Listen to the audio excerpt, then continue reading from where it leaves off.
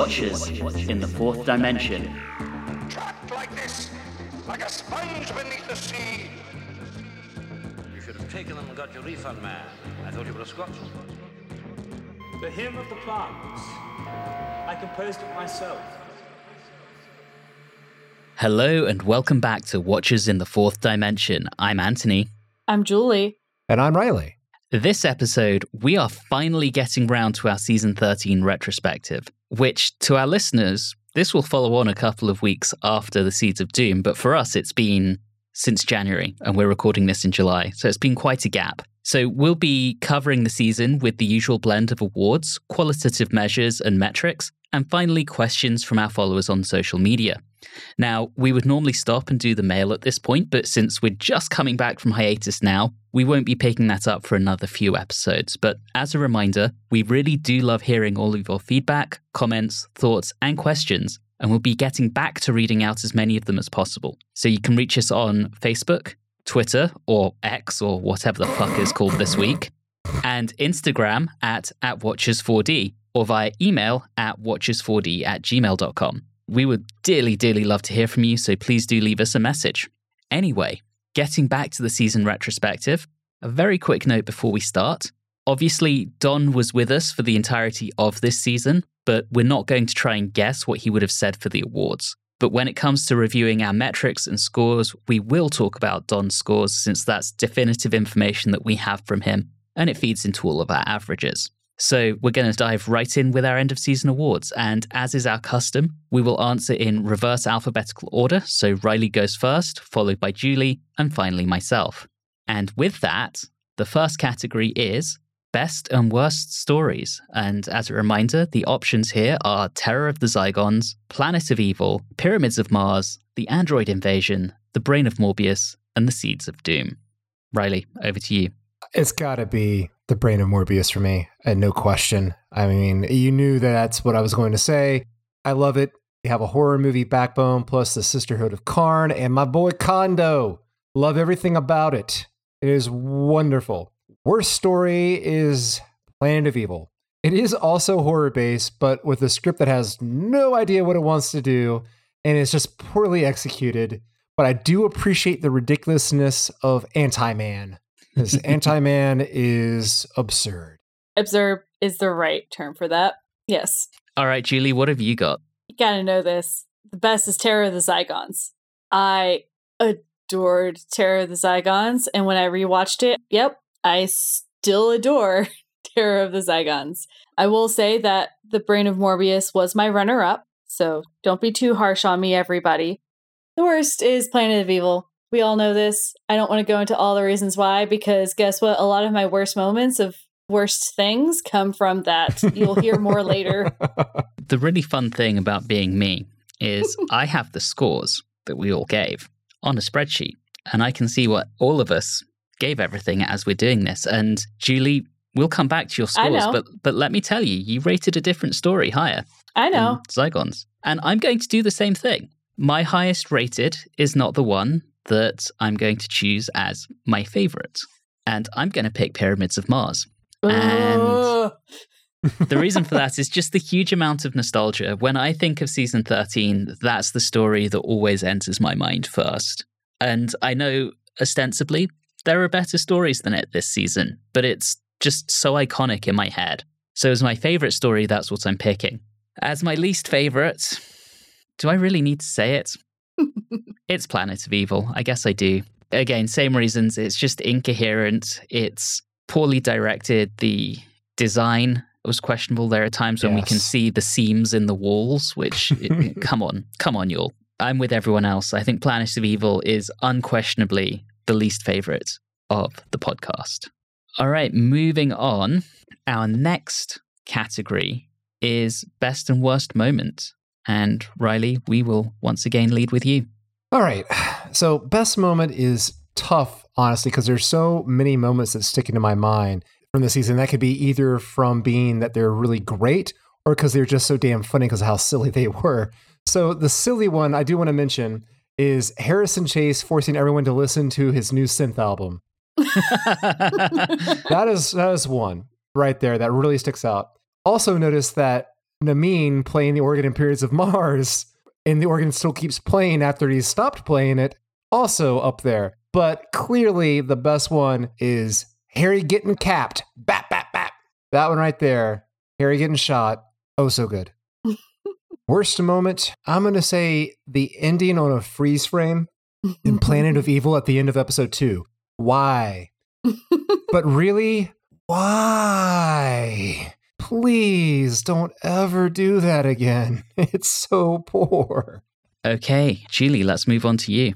All right. Those of you who have been keeping track, I'm sure a lot of you know one of my favorite moments is when Zygon Harry is hiding out in that barn in between haystacks and goes to attack Sarah Jane. Oh, the lighting, the music, the atmosphere of it. It's just all so good. So, so good. And it's, again, my favorite Harry story is a story when, it's actually not Harry. And my worst moment is anytime someone died in the Planet of Evil. I don't know if you all remember this. Oh, I remember. Anytime someone died, they were phoning it in. They were stretching, or they were just like, I don't know what's happening. Okay, yeah, we all get it. Real community theater time for those, yes. Very, very much. And then also just that realization that both Benton and the Brigadier are going to be done. So not an exact moment in the episodes, but just coming to that realization made me very sad. Yeah, poor Julie. I know you're going to miss Benton like there's no tomorrow. Well, I think I'm with you, Julie, on the best moment of Zygon Harry attacking Sarah, because that is directed like it's straight out of a horror movie. It is just so well done. And we've had Harry for over a season at this point. And so it's very easy to kind of see him as friendly idiot Harry. And to actually take that and make the character extremely menacing really takes some talent from the director, and he manages it. My worst moment is actually not from Planet of Evil, believe it or not. Shocking. But is from the android invasion with the eye patch revelation. Oh. I know there are people who've tried to justify it. I think we even received some comments around it at the time, but it's just so shockingly poor to me. It's such a major plot hole. I mean, does the guy never take it off to shower? Come on. Maybe he's disgusting and doesn't shower, but I don't buy it. And I think that's just a spectacularly poor plot hole. Okay, next up, we have Best Lead Actor, and we only really have two choices here because the requirement is being in more than half the stories of the season or being introduced as an intended regular, which gives us Tom Baker as the Doctor and Elizabeth Sladen as Sarah Jane Smith. So, Riley, which of that duo do you have? It's kind of unfair to either of them to just select one.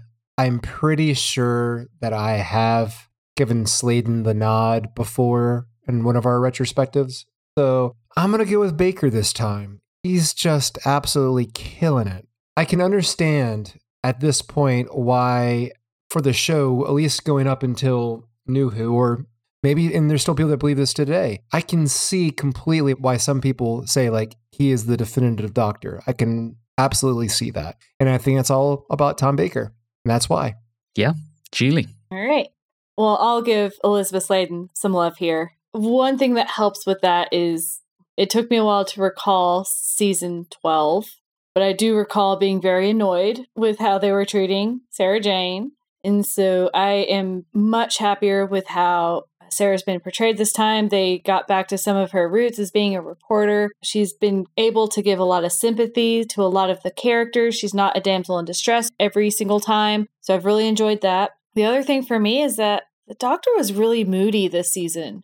And that's not my favorite. That's just not what I want. So that's why I'm going with Sarah Jane. And from my perspective, I think it's so difficult to pick them at this point. They are such an incredible team. Picking one without the other is difficult. And part of me wanted to pick Elizabeth Sladen so that we weren't falling into the pattern of the two guys picking Tom Baker and the lady picking Elizabeth Sladen. But but you're going to do it anyway. I am, because I think this is the season that Tom has really, really settled into the role and made it his own. And he's just so good. He is the Doctor at this point, and I'm kind of thinking, John who? Oh. I think for that reason, for me, it's got to be Tom Baker. He's wonderful.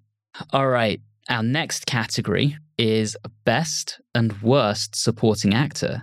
And we did come up with some nominations at the time, but we are welcome to go outside of them. But for Best Supporting Actor, ones we specifically highlighted as we were going through the season, and I actually took note of this, was John Woodnutt as both the Duke of Forgill and Broton, and Lilias Walker as Sister Lamont, both in Terror of the Zygons. And then Philip Maddock as Solon and Cynthia Grenville as Marin, both in The Brain of Morbius. And for Worst Supporting Actor, we called out, surprise, surprise, 2 characters from Planet of Evil, Terence Brock as Bronn and Prentice Hancock as Salamar.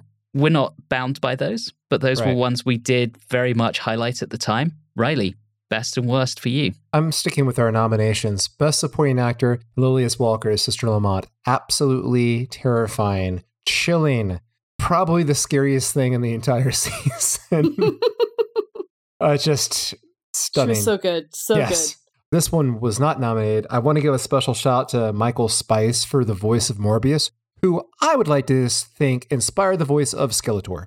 Now, for Worst Supporting Actor, I will go with Prentice Hancock as Salamar or Saladbar. Maybe it's because we just feel burned out on this type of character being on the show so often in the past. But this particular performance to me really just goes for it. And what it is annoying. And my notes from the serial, I literally put down salad bar, geez, man, give it a rest. So those are my picks. And I think those are both very, very solid picks. Julie, I'm curious as to how much crossover there's going to be here. I actually went a different route here, and I want to apologize to everyone because I have not chosen one person. Of course you haven't. I know. You have to know that this is how I do things. So as we've discussed, there aren't a lot of women around, but I have to say, when they have them, they are amazing. So I'm actually doing a call out to 3 of our ladies, because there's Lily S. Walker, obviously, as the nurse, Cynthia Grenville as Marin, and Sylvia Coleridge as Amelia Dukas. Oh, yeah. In the Seeds of Doom. Yeah. Oh, all of them in the different types of roles that they had were just fantastic. So, yes, okay, Hinchcliffe and Holmes. I don't understand how to write for women. I don't know how we can bring them in and blah, blah, blah. But when you bring them in, at least you make them so good. Who have you got for worst? Oh, worst is the one that I nominated, Terrence Brock as Bronn. He was the I'm going to stretch and die. Yep. That's it. And then for me, I've got to go with Mr. Welsh Heath himself for Best Supporting Actor. Philip Maddock is superb. He plays that character with just the right amount of charisma balanced with being totally unhinged. The point where he's welcoming the Doctor and Sarah in and being very friendly, very affable, and then he suddenly looks at the Doctor and goes, oh, what a magnificent head. The whole time, he plays it just the right level of unhinged without going hammy, and I absolutely adore that. As for Worst Supporting Actor, once again, I'm with Team Riley here. It's Prentice Hancock as Salamar, as someone who doesn't listen, is angry at everyone, and is just a dick. We've seen that character over and over again, and Prentice Hancock was playing basically the same character he was in Planet of the Daleks. And come on, dude. If you're going to be typecast in a certain role, make it someone who's actually a good character and not this piece of shit. That takes us on to our next category, which is Best and Worst Villains. And I'm going to call out the nominations here. So we have Broton and the Zygons for Terror of the Zygons, Antimatter itself as a broad concept, which is kind of ridiculous, and or Salamar, and or Sorensen, Planet of Evil, Sutek the Destroyer, Pyramids of Mars, Stigron and or Chidaki in The Android Invasion, Morbius and or Solon in The Brain of Morbius, and then finally the Krynoid and or Harrison Chase and or Scorby in The Seeds of Doom. Riley, it's open for you. Best villain, obviously, Morbius and Solon, because Solon is wonderful how he hilariously manipulates Kondo, and Morbius because he looks absolutely awesome. Love that design and the hilarious voice that goes with it. Worst villain, Stigron and Chidaki, whatever the hell you want to call them. The crawls look like a clay ashtray made by a child, but worst of all, they are boring, which is the worst thing a villain can be.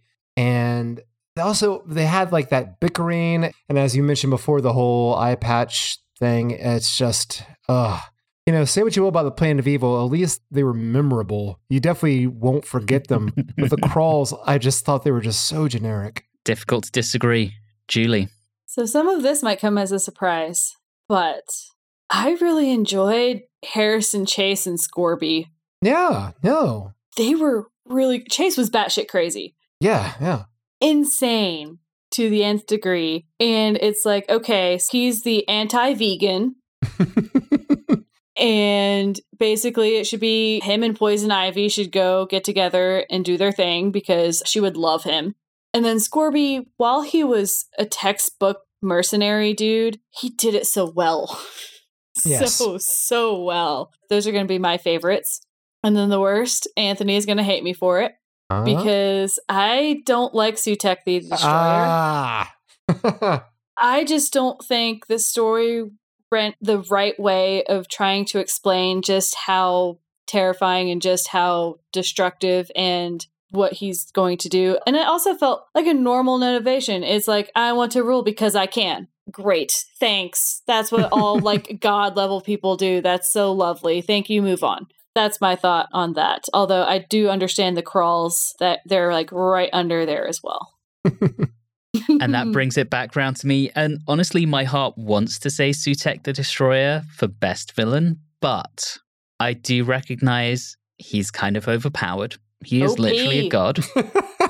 Yeah. And Julie, you actually raise a good point because while the Doctor is clearly terrified of him, his potential destructive power throughout the story, we saw the exact same thing from the Doctor in the episode before, with him being terrified of the potential destructive power of bringing antimatter into our universe. And 2 stories in a row, it kind of lessens the impact of Sutek. So while there's that nostalgic part of my brain that really loves that glorious voice that Gabriel Wolfe has, I think I have to go for the Riley path with Morbius and Solon, because both are just spectacular. I mean, I've already talked about why I love Philip Maddock as Solon, and Morbius, yes, that Frankenstein body, that so crazy voice, the idea that he's a Time Lord from the old times who is batshit insane and kind of evil. Just as concepts, I love those. It's funny you say that because as I think of these things more and more, and as I'm trying to recall what I even scored things back in the day, I totally get it because a lot of these things are higher level of terrifying because he's also kind of terrified of Morbius because Morbius was an ex-Time Lord who was trying to also take over. So that's what this whole season has been about, is everyone taking over everything, now that I think about it. But I love the brain. And yeah, the brain is great. I'm going to say Don would love it. Brains in jars. Brains in jars. Can't get enough of them.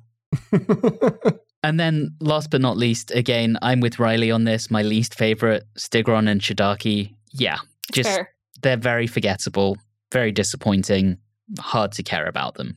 The concept, the android invasion itself, actually a pretty good concept, but the villains they put behind it were just kind of shit. Yep. And with best and worst villain out of the way, we are moving on to best director, as well as the Dickie, or as it's fully known, the Richard Martin Award for Worst Director. And our nominations this season are Douglas Camfield for Terror of the Zygons and the Seeds of Doom, David Maloney for Planet of Evil, Paddy Russell for Pyramids of Mars, Barry Letts for The Android Invasion, and Christopher Barry for The Brain of Morbius. And Riley, over to you, my friend. I'm not going to make any surprises here. You know where I'm going.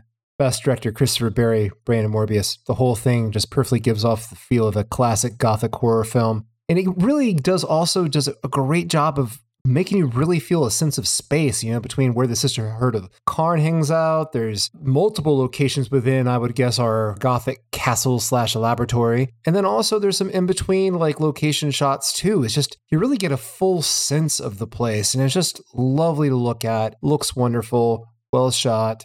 And of course, the Dickie goes to David Maloney, Planet of Evil. There was a lot of potential in this story, but there's a failure of execution, and then, as we talked about before, halfway through the story, it decides it wants to go somewhere else, and it just seems completely misguided. The mood setting is just poor. And then, of course, the whole transformation into Anti-Man, that entire editing scene was just bonkers, crazy, and not in a good way. So those are my choices. Disco Anti-Man. Yes, Disco Anti-Man. Okay, Julie, who've you got for these two? Best director, Dougie. My man Dougie. So Douglas Camfield for primarily Terror of the Zygons, but I do think there's a lot of good in the Seeds of Doom as well. Yeah.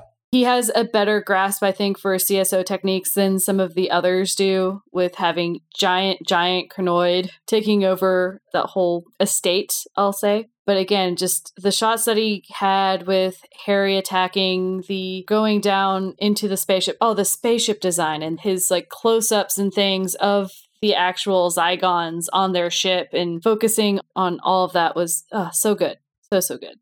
And of course, the Dickie goes to David Maloney. The things I'll talk about is the weird close-ups. I think that's what you're referring to during that whole transformation scene of here's an elbow, here's an eyeball. Okay, those are really great things to focus on. Thank you. And then while the forest, jungle, whatever you want to call it, that design itself was great. When the Doctor and Sarah Jane are in there, you can't see their faces. And they're having these big, deep conversations. I'm like, I wish I could see their facial expressions. I think that the directors of Game of Thrones watched this before they filmed their final battle. Wow. And also, you're the director. Get your actors to act when they die, please. Thank you. Well, as it comes to me, I'm actually going to follow Julie rather than Riley this time. I think the best director this season, I have to give it to Douglas Camfield. Terror of the Zygons. Julie, you hit that one absolutely on the head. Phenomenal. Seeds of Doom, there are a few questionable choices there. The blanket as a Chronoid cliffhanger was a little questionable, but otherwise very solid. To have Dougie for what's effectively the final unit story as well, given that he directed the first one with the invasion. And I think I would feel bad if I didn't give the Best Director award to Dougie for his final two stories on the show. No. Yeah. No. Sorry, Julie. I'm losing Benton and I'm losing Dougie.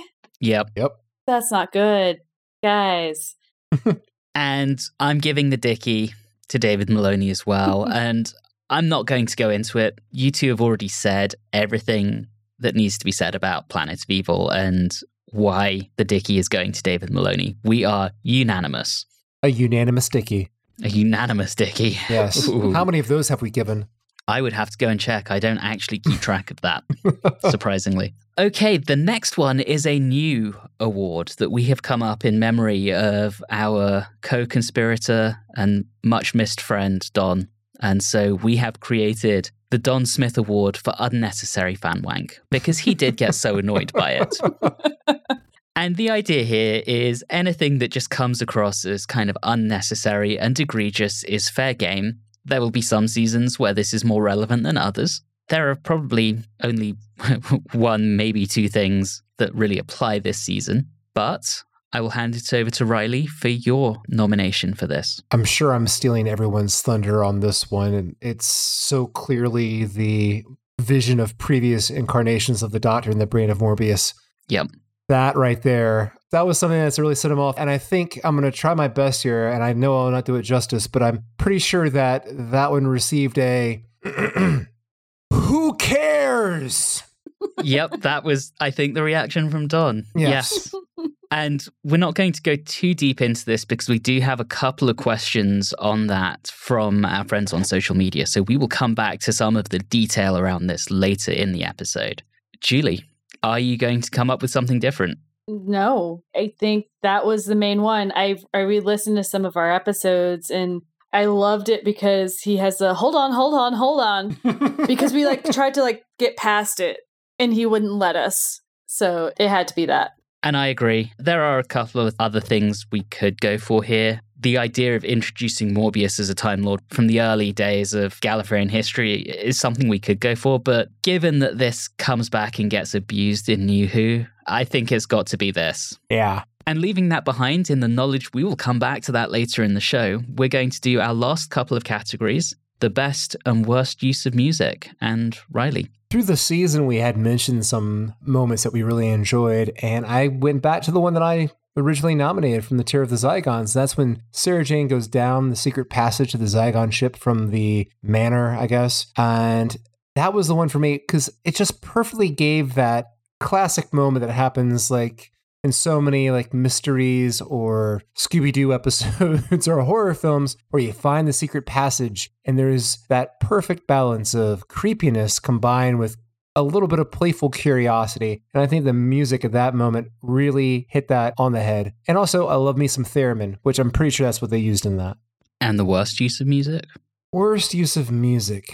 Oh, that one is tough. Honestly, I think you could just put it on how completely empty and unmemorable the music is for Planet of Evil. And I know I keep piling on it, but I think my problem with that serial so much is, like I mentioned before, it's that there's something there. There's actually a good kernel of an idea there, and it just is completely wasted. Well, again, basically you had a story about this antimatter thing, and then you had this Jekyll and Hyde thing. Why in the world did you combine them? Yeah, where are you going? Makes no sense. I think they got scared. They just felt like we can't do an entire serial where the villain or the antagonist is practically abstract. So we had to put up a person, put them in goofy makeup. Yep. All right, Julie, what have you got? One of the ones I nominated is when Sarah Jane is chasing after Harry. Excellent use of flute and clarinet in such a manner that you normally don't get in that kind of a chase sequence, but it somehow works so well. Part of it is running around the countryside. It really helps kind of bring that mood in. But I will have to say, I did have a runner-up, and it was chasing down the yokel theme. Yes! Awesome. I'm glad somebody brought it up. It's in ours. It's so funny. We oftentimes like to make fun of the yokel, but man, when you highlight them in certain ways, oh, it's so good. So good. We really need to put together a YouTube compilation of all the yokels from Classic Who. Just a montage. Outstanding. Wonderful. And then the worst is another one that I harped on a lot was the overuse of what I believe is the vibra slap. I'm sure some person who's more a percussionist than I am might tell me otherwise. It was used in the Pyramids of Mars, and it was just overused, and it just annoyed me so much. So I guess what you're saying that it didn't slap? Hey. Oh. No. Okay, and that leads us to me, and I think I'm also going to go with a moment from Pyramids of Mars for best use of music, and that is Namin playing the organ, and then he stops, but the organ continues as the incidental music, which I think is just amazing. It's a player piano organ, right? Yeah. Yeah. It's so good. That organ is amazing. I can understand that, yes. Although the chasing down the yokel theme, that's up there as well. That does slap. It does. And then for worst, Julie, I'm 100% with you. The overuse of the vibra slap, it can be very effective when used sparingly, but that was, I think, a little bit of an error. Whether that comes under the incidental music or the special sounds. I think the special sounds on this were Dick Mills, probably. I think that was a questionable decision. Okay, and that wraps up our awards. We're going to take a quick look back at our scores across the season. And I'm going to pick on Julie and start with you. I know exactly what you're going to say. Yeah, because you gave The Brain of Morbius a whopping 10 out of 10. I did. And you gave Terror of the Zygons a 9.5. You want to know why I gave it a 9.5? Why? The Scarrison. And I think there was a couple of plot choices with how did he get to where he was going, the Duke of Argyll, the Zygon, Broton. So there were just a couple of things that I think needed to be tightened up with what they were trying to accomplish. so it didn't quite get to the 9.5, but The Brain of Morbius, it does actually hit the nail on the head of what it was trying to execute on, and everyone does it flawlessly. I just enjoy Terror of the Zygons more, even though it has flaws. That's fair. Yeah. You also gave an 8 to the Seeds of Doom, 6.5, which I think is low, on the Pyramids of Mars, 5.5 on the Android Invasion, and your lowest score was 5 for Planet of Evil. Yes. Maybe we're being too harsh. I mean, 5 is not a terrible score. I mean, I always think that with us, like a 6 or a 7 is considered average, and below that is poor. But we've given out 3s before. No, he's specifically calling out the Pyramids of Mars. Yeah, Pyramids of Mars is kind of low. I mean, I also just want to do it so that I can get all the hate mail of all the fans who are like, but that's one of the best episodes. Well, you're wrong. Julie is making a distinct play to go from the audience favorite to the pantomime villain. That's right. We're doing the heel turn here. It's classic.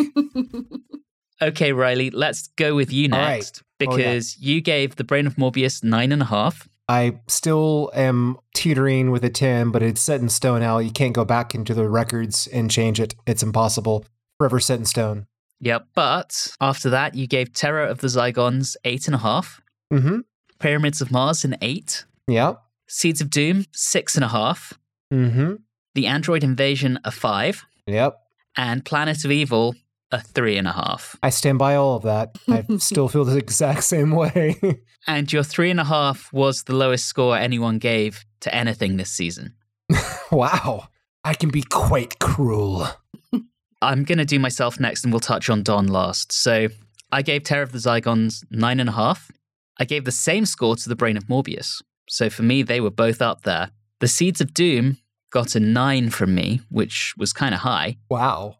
Pyramids of Mars 8.5. So Pyramids of Mars was actually my 4th based on scoring, but all 4 of those are really high. Android Invasion slips down to a 6, and Planet of Evil is a 4.5 from me. Now, Don, I do want to say his season average, and I'm going to come back to everyone's averages in a second, was the highest average he'd ever got for a season. Whoa. Yeah.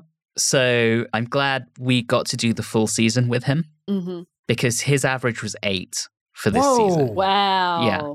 Wow. So the scores that comprise that, The Brain of Morbius, he gave a 10. Mm-hmm. Terror of the Zygons and Seeds of Doom, 9.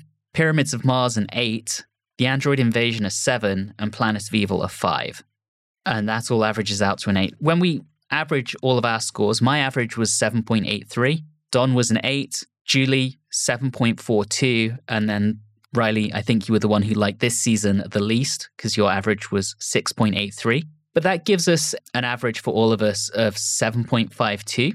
And just to put that in perspective, that is actually the highest average we have had since season 9, which had an average of 7.68, and the second highest of all time. Whoa. Okay. So this was a really solid season for all of yeah. us. And Riley, just to put that in perspective for you, season 2 scored higher, as did seasons 8 and 9. But in general, you're the harshest of us. I said, do not cross me, Doctor Who writers. It's so funny because there's been a lot of times when I seem harsher than some others. We all know that Anthony, you're going to rate it the highest. Yeah, because I love it all.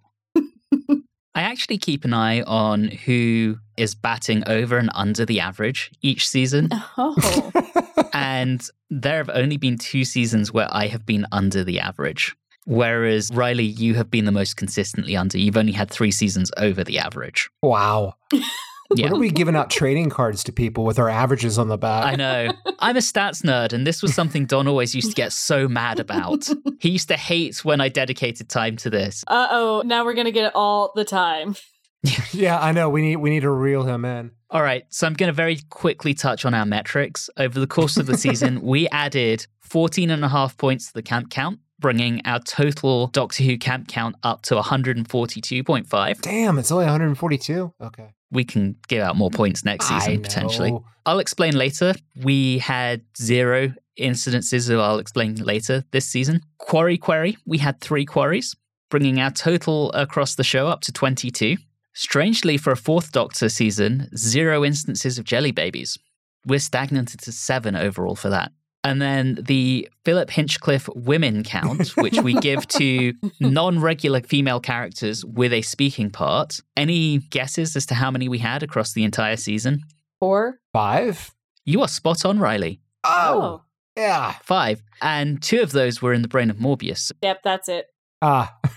In a season of 6 stories, we had 2 stories that did not have There a you single woman other than Sarah in a speaking role. We can't evenly spread those out. Well, we had the sisterhood. Right. Obviously, Yes. there had to be at least 2 in that. Yep. We can just get them all in just that one episode, just all those parts in the Sisterhood of Karn, so we don't have to worry about the rest of them. That was the production meeting for the season. So across all of Philip's stories so far, we have had 7 women with speaking parts. Hey, Across you know 10 what? stories. I know, but for this season, I think that's growth right there. I think that's what you call that, right? Do you remember when I counted in one serial how many men had speaking lines and how many women did?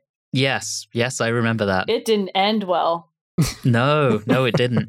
So we've got 6 stories again next season, which is Philip Hinchcliffe's last season. Are we doing over-under bets on this?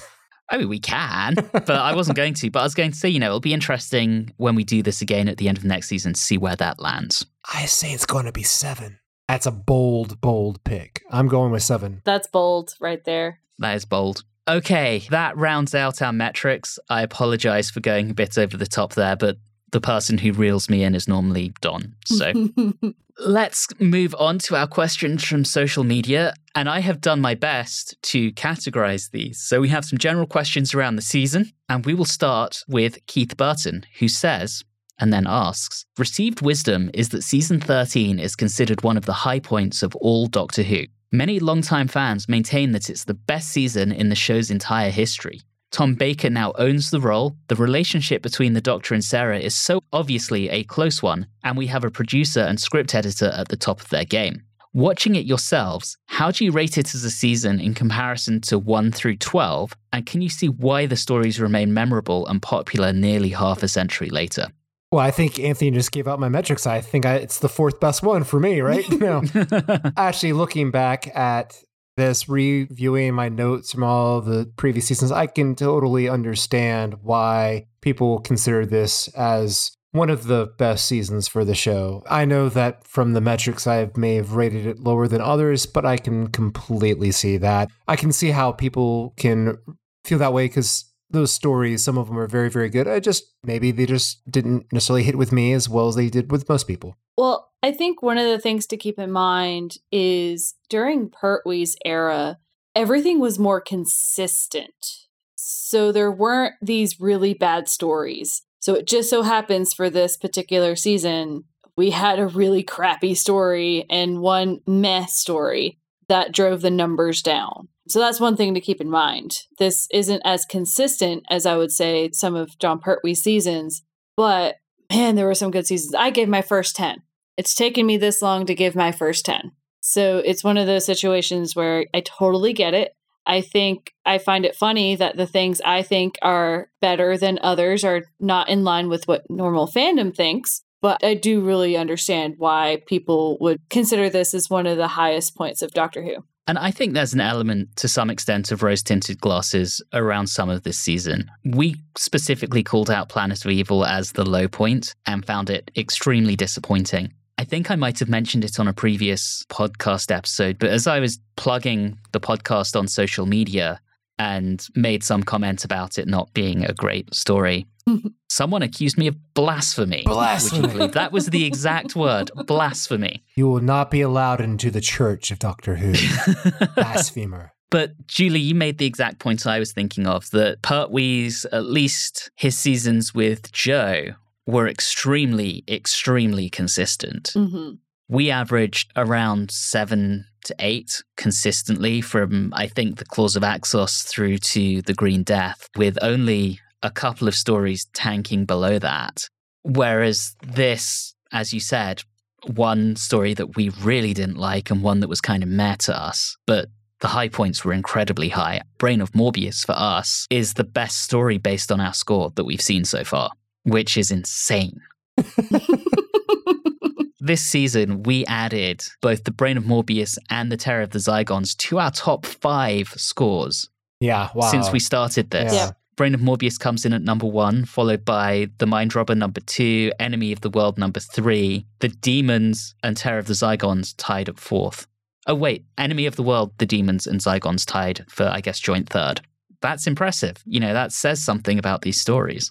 All right, the next question comes from the Instagram user, Eve is better than you. What? Sorry, Riley, but it's true, she is. Are there any elements from previous eras that you wish would have stayed for season 13? Every era should be its own thing, really. Part of the show is about change, so I can understand wanting to hold on to a few things, but maybe just do callbacks or just have one episode where you bring it back, but maybe it should just be all on its own, because that's how my mind helps to categorize these eras. With the Third Doctor, I think of gurning and karate chops and ruffled shirts. And when I think of the Second Doctor, I think black and white, missing episodes, and hobo. And hobo, and Troughton being charming. And when I think of the First Doctor, I also think black and white. I think fever dream episodes, and I think of the Doctor hitting people in the back of the head with a rock. Those are all things that should be consistent to those time periods. And it's fun to call back, but I don't think we need to carry on anything. Unit is nice. I think we could do that, but there needs to be time taken away from them as well. So. Yeah, I think we got 2 unit stories this season, but it might be nice if Seeds of Doom was not necessarily the swan song and maybe we got 1 unit story a season from now on. Yeah, that would have been good. But that's really a season 14 question, I guess. Julie, have you got anything? Not really. Again, a lot of the elements that I like of previous eras works for the people who are in those eras. And it all has to do with the relationships between the Doctor and companions and things like that. I can wax poetic about some of the other groups that I liked and how they interacted, but I'm like, but the Fourth Doctor and Sarah Jane would not react in these ways. And I'm up for change. I'm also of the mindset of I wish we had a cleaner break with Unit and that they weren't in the Seeds of Doom so that we could have just said, hey, that's done. And just leave them and not deal with Unit anymore. But that's my thing. But would you feel the same way if Benson had been in Seeds? Silence. I don't want to answer that, Anthony. I will definitely plead the fifth. All right, next up, Joseph Staub says, after a season that featured many returning monsters, season 12, what did you think of this season's approach to featuring all original monsters and very few returning characters? I think original monsters are always a good idea because more often than not, in the end of stories, your monster is defeated. So they have to be disposable, which gives you a lot of narrative room and freedom. If they're returning monsters, you're going to have to find some out for them, which is really constricts you writing-wise. I do wish we had more returning characters. It's just kind of fun to maybe have a 2-episode little arc with a character who will then go and leave our TARDIS crew and go do something else. I enjoy that. Just short little guest stars are fun. I think it adds a nice dynamic to it. For me, it all depends. This time around, we did a pretty good job. Most of the villains were pretty good villains because most of them had, as I like to say, charisma in spades to make it work. Obviously, we had a few stories that we didn't like so much, but I think you can make it work. But I do think, yes, you typically get through the one monster, then you become monster of the week. Oh, yeah. So to speak. So you don't necessarily want that either. I'm more of it might not even be every season, but you should bring back things like the Daleks and the Cybermen every once in a while, because it does keep a longer running arc throughout the entire series, but you just don't want to do that all the time. If you're going to have a Dalek story, do not have a Cyberman story. We don't need both. Please don't do that.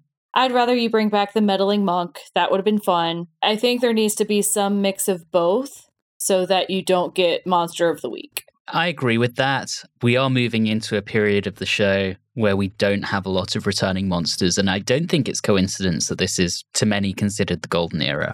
But yeah, I think it's good to every now and then ground the show in its history and have the Master or the Daleks or the Cybermen. And as you say, Julie, just not all at once. All right, Kevin Hush, what is the worst episode, not story, but specific episode of the season? So I'm just going to say that it's episode 2 of Planet of Evil because I can't tell you what happened in it. Yeah, it's going to be episode 2, maybe episode 3 of Planet of Evil. It's one of those middle ones that are just so eminently forgettable. I say it's episode 4. I think it's the last episode because at that point, the serial had completely shifted its focus onto the Jekyll and Hyde story. Salad Bar was at his worst. Anti-Man looked like he was in a music video for the Steve Miller Band. And remember, it ends with the Doctor acting like a DoorDash delivery driver to feed Sorensen to the pit on the planet. I mean, how is that heroic? That's not heroic. It's not like doctorish. It's like sacrificing somebody to a volcano. It's just no. So basically, we're all agreed it is an episode from Planet of Evil. Yeah, that's not episode 1. Yeah, just because episode 1 there was promise, there was hope, and then they crushed it. Okay, Daniel Wright, who is actually a very old friend of mine, we go way back, asks, what was the most ridiculous costume worn by an extra this season? And I think, in general, it has to be the spaceship crew in Planet of Evil. Oh, with the shoulder pads? Yeah, the shoulder pads. Yeah. Come on, why does everyone in the future have to have fucking shoulder pads? It started a few seasons ago, and they've just kept up with it. It's time to end that. There was the person in like the grass blanket as the Chronoid. That one was something special. And also, I remember mentioning in Planet of Evil, they were wearing like brown jumpsuits. Mm-hmm. Yeah. I specifically mentioned that it looked like old Biff from Back to the Future, like something he would wear. Yes, you did.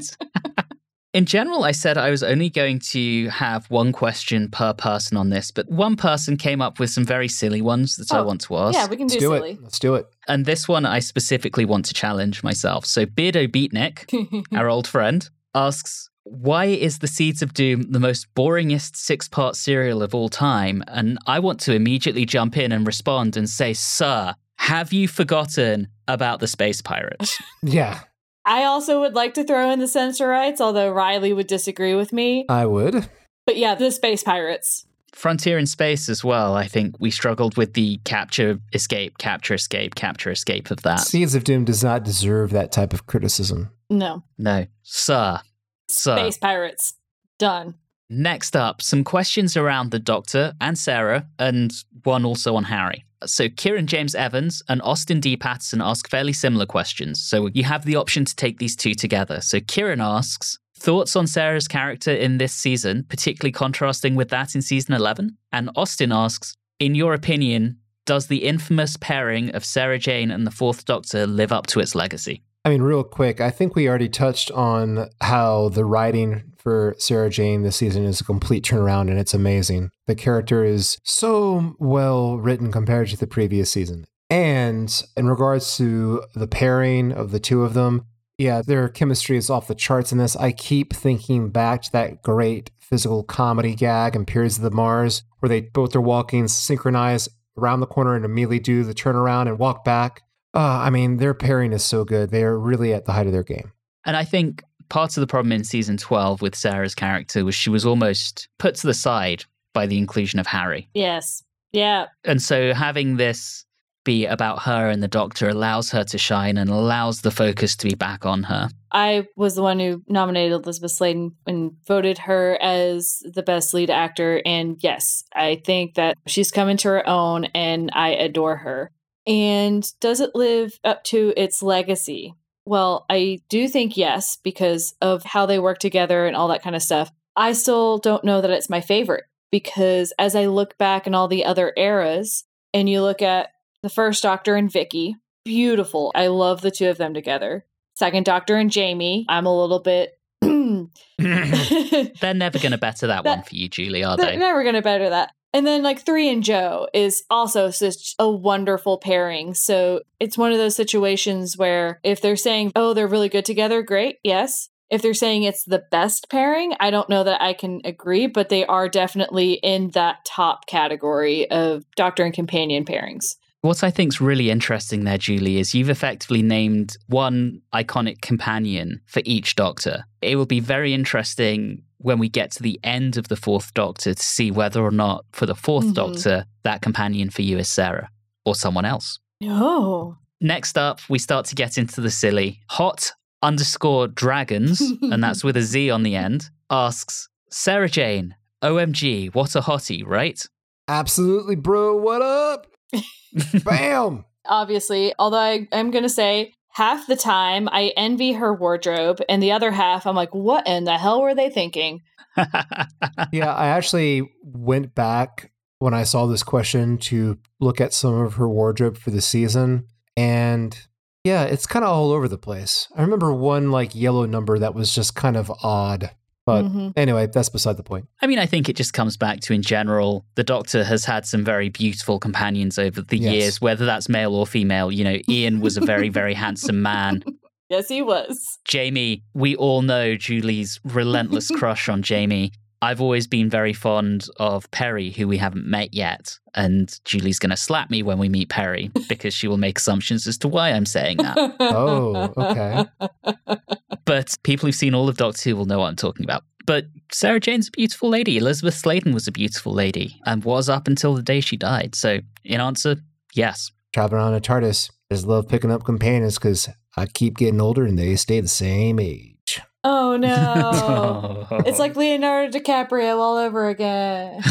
Well, I was channeling Matthew McConaughey from... Yes. Yeah. A From Dazed and Confused. but, Yes. Yeah. Okay, and the last one around our companion pairings is, again, Beardo Beatnik asking, how thankful are each of you to be free of the twit ramblings of Harry Sullivan? Okay, all right.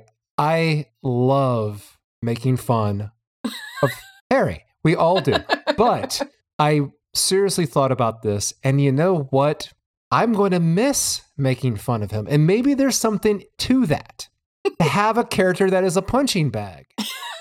I'm serious. I'm absolutely serious, especially when we had that moment, I believe it was last season, where you saw the switch where Sarah Jane was just annoyed to hell with Harry and just started just like throwing haymakers at him left and right. And just instead of just kind of giving him his space, he was just pointing out how he was a complete idiot.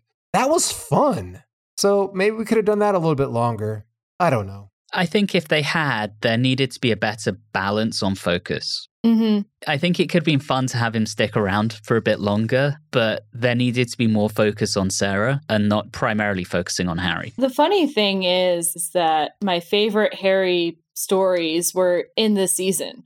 Because even in the Android Invasion, he was still really good in that too. And guess what? He wasn't acting like normal Harry. Right. Partially in Terror of the Zygons, he spent a good period as a Zygon, so not acting like real Harry either. But what was interesting was that did a much better job of anything in season 12 of the balance between the companions.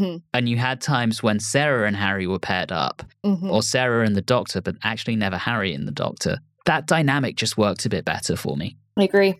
All I know is that Harry will always be the Jerry from Rick and Morty of Doctor Who.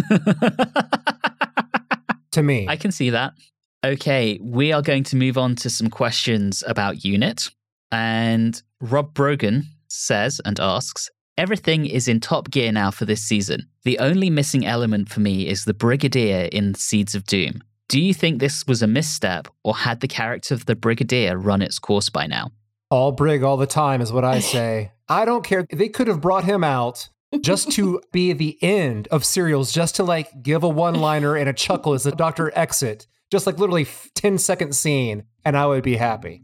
That's my opinion of it. I'm of the opinion, if you're going to have Unit, you need to have the Brigadier. Especially because when they just are like, oh, well, he's in Geneva. Stop giving me the Geneva excuse. It's really frustrating. And it would have at least come across better if the Brigadier had been the one to say that. To be like, hey, I'm not going to be around much longer because I'm going into a different role. But we don't even get that. We just get, oh, he was in this last serial and now he's just always disappeared. That's what I don't like about it. So if you're going to have Unit, have him there. If not, like, I'd rather just have Unit just not be around. We don't take half units here. We only take full units. And I understand why he wasn't in the Android Invasion and the Seeds of Doom. The Terror of the Zygons was filmed as part of season 12, so he was still contracted when they contracted him for Robot. Whereas for season 13 proper, Nicholas Courtney had taken a theatre job and couldn't dedicate the time to filming Doctor Who. I still think they could have filmed a cameo. Yeah. Done half a day of filming or something like that, just to have him maybe even as a phone call from an office in Geneva. Exactly. As you say, Julie, just to say, sorry, I can't be there, but I'm putting Colonel Henderson, he's my best man on this, or whatever. Yeah, it would give a little bit more closure than what we got. Yeah. And we got Benton in the Android Invasion, and we got Harry in the Android Invasion. That still felt like a proper unit story because you had those recurring characters. The Seeds of Doom, it was slap the unit logo on a couple of random soldiers and just tell us their unit. If we'd had Benton or Harry in the Seeds of Doom, I don't think it necessarily needed to be the Brigadier, but if we'd had one of our unit regulars in there, I think it would have read more as a proper unit story. Okay, another unit question from Paul Arthur, aka Doctor Who 60s, 70s, 80s, over on Instagram. And Paul asks, during this period of the show, units are slowly phased out. Instead of these characters just drifting away, what would your idea for one last massive budget-busting unit story be? Who would they be up against? Who would survive? And who would sacrifice themselves in a blaze of glory? Okay, here's my pitch. The story would be a send-off for the unit characters, so the focus is completely on them. The Doctor only comes in and out of the story when needed because they are the leads. And it finally takes place at, guess where? A peace conference in Geneva. We're actually going to go there. Where they would be up against a new villain, which the villain would be killed off so there can be a dramatic victory despite the tragic loss of Benton, who sacrifices himself because that's just how he is. And then, we'll do a callback at the end when he asks the Doctor to knock him out to help him cover his escape with the third Doctor, and the tears would just be flowing. That's my pitch. Damn, I don't think I can better that. I didn't get as far as coming up with the whole story. All I said was Benton would be the one to go out in the blaze of glory. He would do that. That's what he would do. Yeah. See, I had been thinking you bring Yates back one last time as a civilian and you kill off Yates. Like you, Julie, I hadn't quite got as far as how, but you kill off Yates. If you're going to kill Yates, how about they have to sacrifice one person and all of unit takes a vote and they vote him? Savage. And it's funny because they were like, I thought we were voting for active unit members. They're like, no. No. Once unit, always unit. Yes. Okay, moving on. We have a couple of questions around the relentless fan wank. Oh, there we go. Oh boy. Peter Kane asks, the psychic battle scene in The Brain of Morbius was intended to suggest that there had been several incarnations of the Doctor prior to Hartnell. At the time of broadcast, no one would have seen the early stories for 12 years. Having seen all of the Hartnell era more recently, do you feel that this retcon can fit with Hartnell's portrayal and the information about his and Susan's backstory given on screen? I think that in Doctor Who, you can make anything mean whatever you want to in the world of imagination. So, in this situation, and I believe this gets touched on in another question later on, the show is not bound by anything other than what they just happened to say recently. And since they're really nothing that can hold them down, they can go back and whatever they showed as being true 2 episodes, they can completely pull the rug out on. So just take it in stride. Don't feel like it needs to fit into this and that and the other thing. Just, who knows? I'm not going to try to start postulating as to, Morbius was suggesting that, or he was trying to sabotage the Doctor's brain and implant these, incept these ideas into his head. Whatever. Who cares? If I'm going with just what the question is asking, do you think that it can fit? And I do think that you can make it fit. I'm not saying that's the best choice. I'm not saying that it's the most logical, but I think given what we know about them, I think you could make that argument. I don't like it, but that's what the question's asking. If you can make it fit and it feels good. Do it. Do it. Oh my gosh. Wow, Riley. It can fit, but I don't like it. I always liked the idea that it was Susan and the Hartnell Doctor being the ones who left Gallifrey. And again, I prefer that. Yeah, I'm just saying that it can technically fit. Right. And Robert Holmes was the master of changing continuity on a whim.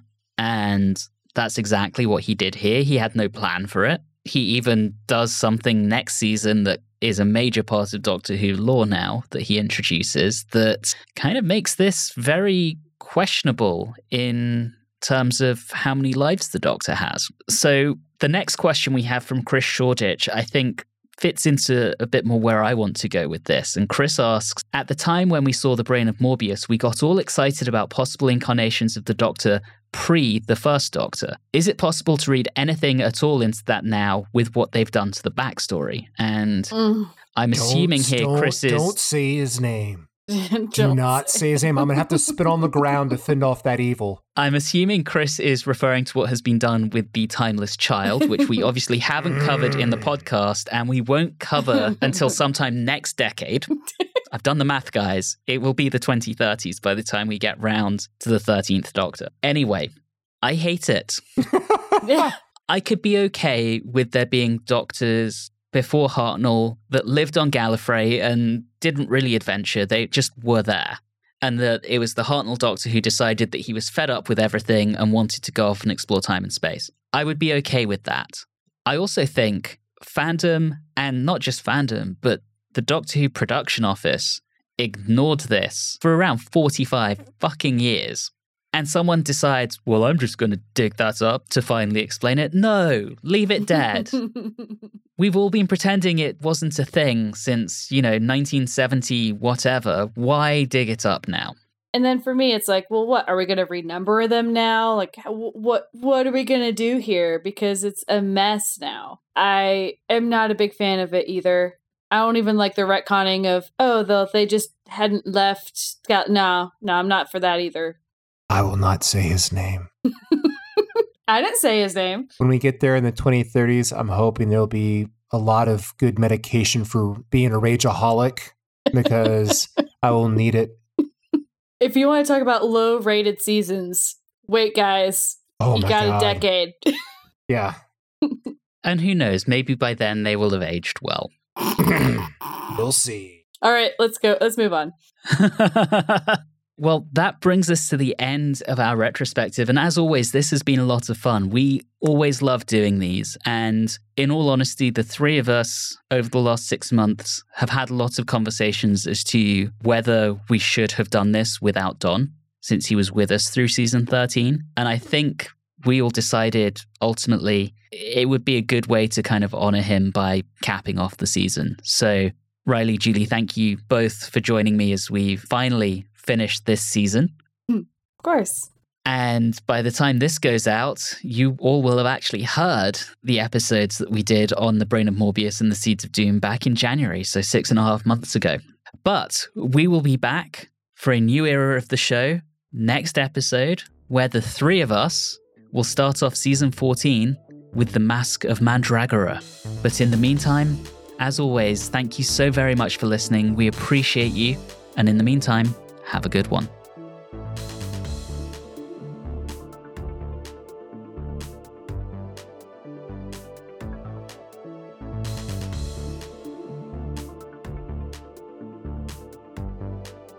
You have been listening to Watchers in the Fourth Dimension with Riley Schreck, Julie Philippek, and myself, Anthony Williams. This episode, If You Can Make It Fit, was recorded on Wednesday the 26th of July 2023. If this is your first time listening into the show, all of our previous episodes are available wherever you like to get your podcasts. You can interact with us on Facebook, Instagram, and X at Watchers4D, and you can also email us at watchers4d@gmail.com. If you're enjoying the show, please do subscribe and consider leaving us a review or rating on your favorite podcasting app. All of those things really do help the show. And always remember to finish what you started, like us with this season.